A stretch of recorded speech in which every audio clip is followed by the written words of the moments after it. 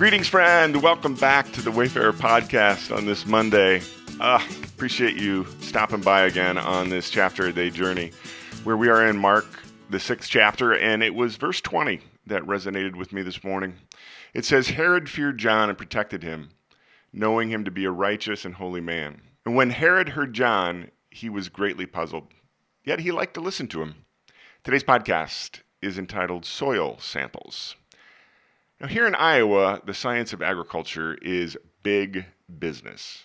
Each autumn, when harvest rolls around, the crop yield is a make it or break it reality for farmers, which is why I know friends whose livelihoods are spent studying soil and seeds to try and grow as much as the land can possibly yield. And as I've often confessed, agriculture is not something about which I have vast knowledge. Just enough to appreciate a good parable. As I've trekked my way through the great story again and again over the past 40 years, I've learned that sometimes the lesson is not in microscopically mining the minutia of the text, but in stepping back and looking at the bigger picture. Back in chapter 4, Mark records Jesus' parable of the sower, in which the seed, which Jesus said is God's word, falls on different human hearts that are each like a different quality of soil. So a quick recap.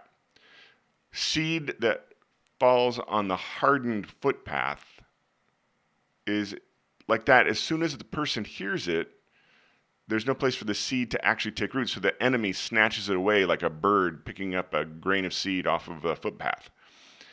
Then there's seed fallen on the rocky ground. And Jesus said this is like people that the word sprouts new life in them, but it doesn't put down any roots. And so it can't survive any difficulty when the difficult weather comes.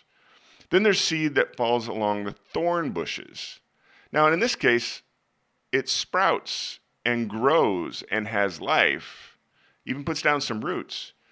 But because it's surrounded by the thorn bushes, the thorn bushes like choke it and render it unfruitful, like a vine growing in the middle of thorn bushes. And then there's seed that falls on good soil, and it sprouts and puts down roots and grows and bears a lot of fruit, has a good yield. Now, starting in chapter 5 and continuing today's chapter, Mark begins to record stories of different people who rejected Jesus, his teaching, and his miracles. So I went back and I was thinking about it today. Remember the man who was possessed by many demons? Despite the fact that Jesus drove the demons from his heart, the Gerasenes, the townspeople, wanted nothing to do with Jesus. It's as if the demons snatched the word from their hearts on their way from the man to the pigs, and they told Jesus to get out of the country. In today's chapter, Jesus goes home to Nazareth. Now, the people of Nazareth listened to Jesus' teaching, and some were amazed, as if the word was sprouting some new life in them. But ultimately, nothing took root, as their hearts couldn't see past their prejudices. How could Jesus bar Joseph, the carpenter's boy, who fixed my chair that one time, how can he be a rabbi? Are you kidding me? And then we get to Herod Antipas, the local ruler of Galilee, in today's chapter. Now, Herod sits atop one of the kingdoms of this world. He's the descendant and co-heir of a ruthless tyrant who amassed wealth, political power, and the luxuries it affords through corruption, deceit, and bloodshed.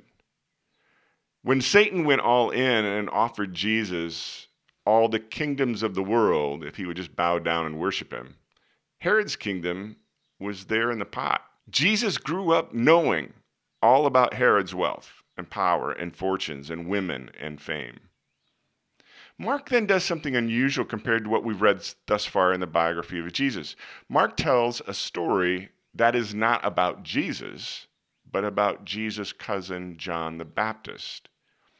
It gives us a picture of seed that falls among the world's thorn bushes. Let me give you some quick gossip from the tabloids at the checkout line of the Galilean grocery store here to get us up to speed. There was this whole sex scandal in the Herodian royal family. And Herod Antipas ends up marrying his brother's wife. Now, John the Baptist, Jesus' cousin, was a local religious figure who is extremely popular and extremely revered by all the deplorable religious types in Herod's constituency. John publicly preaches against the immorality in the Herodian palace. And Herod can't risk a drop in his approval rating, so he has John arrested. He even has John brought before him and his guests on occasion to hear John preach. And Mark tells us that Herod liked to listen to him and his religious rants.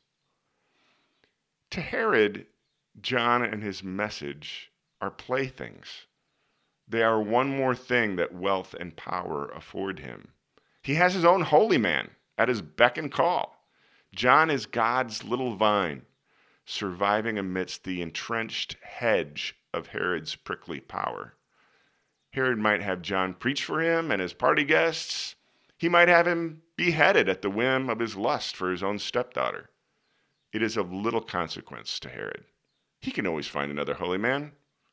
Yeah, I keep hearing about this Nazarene, I can hear Herod say to his dinner guest after John's head is carried out on a platter.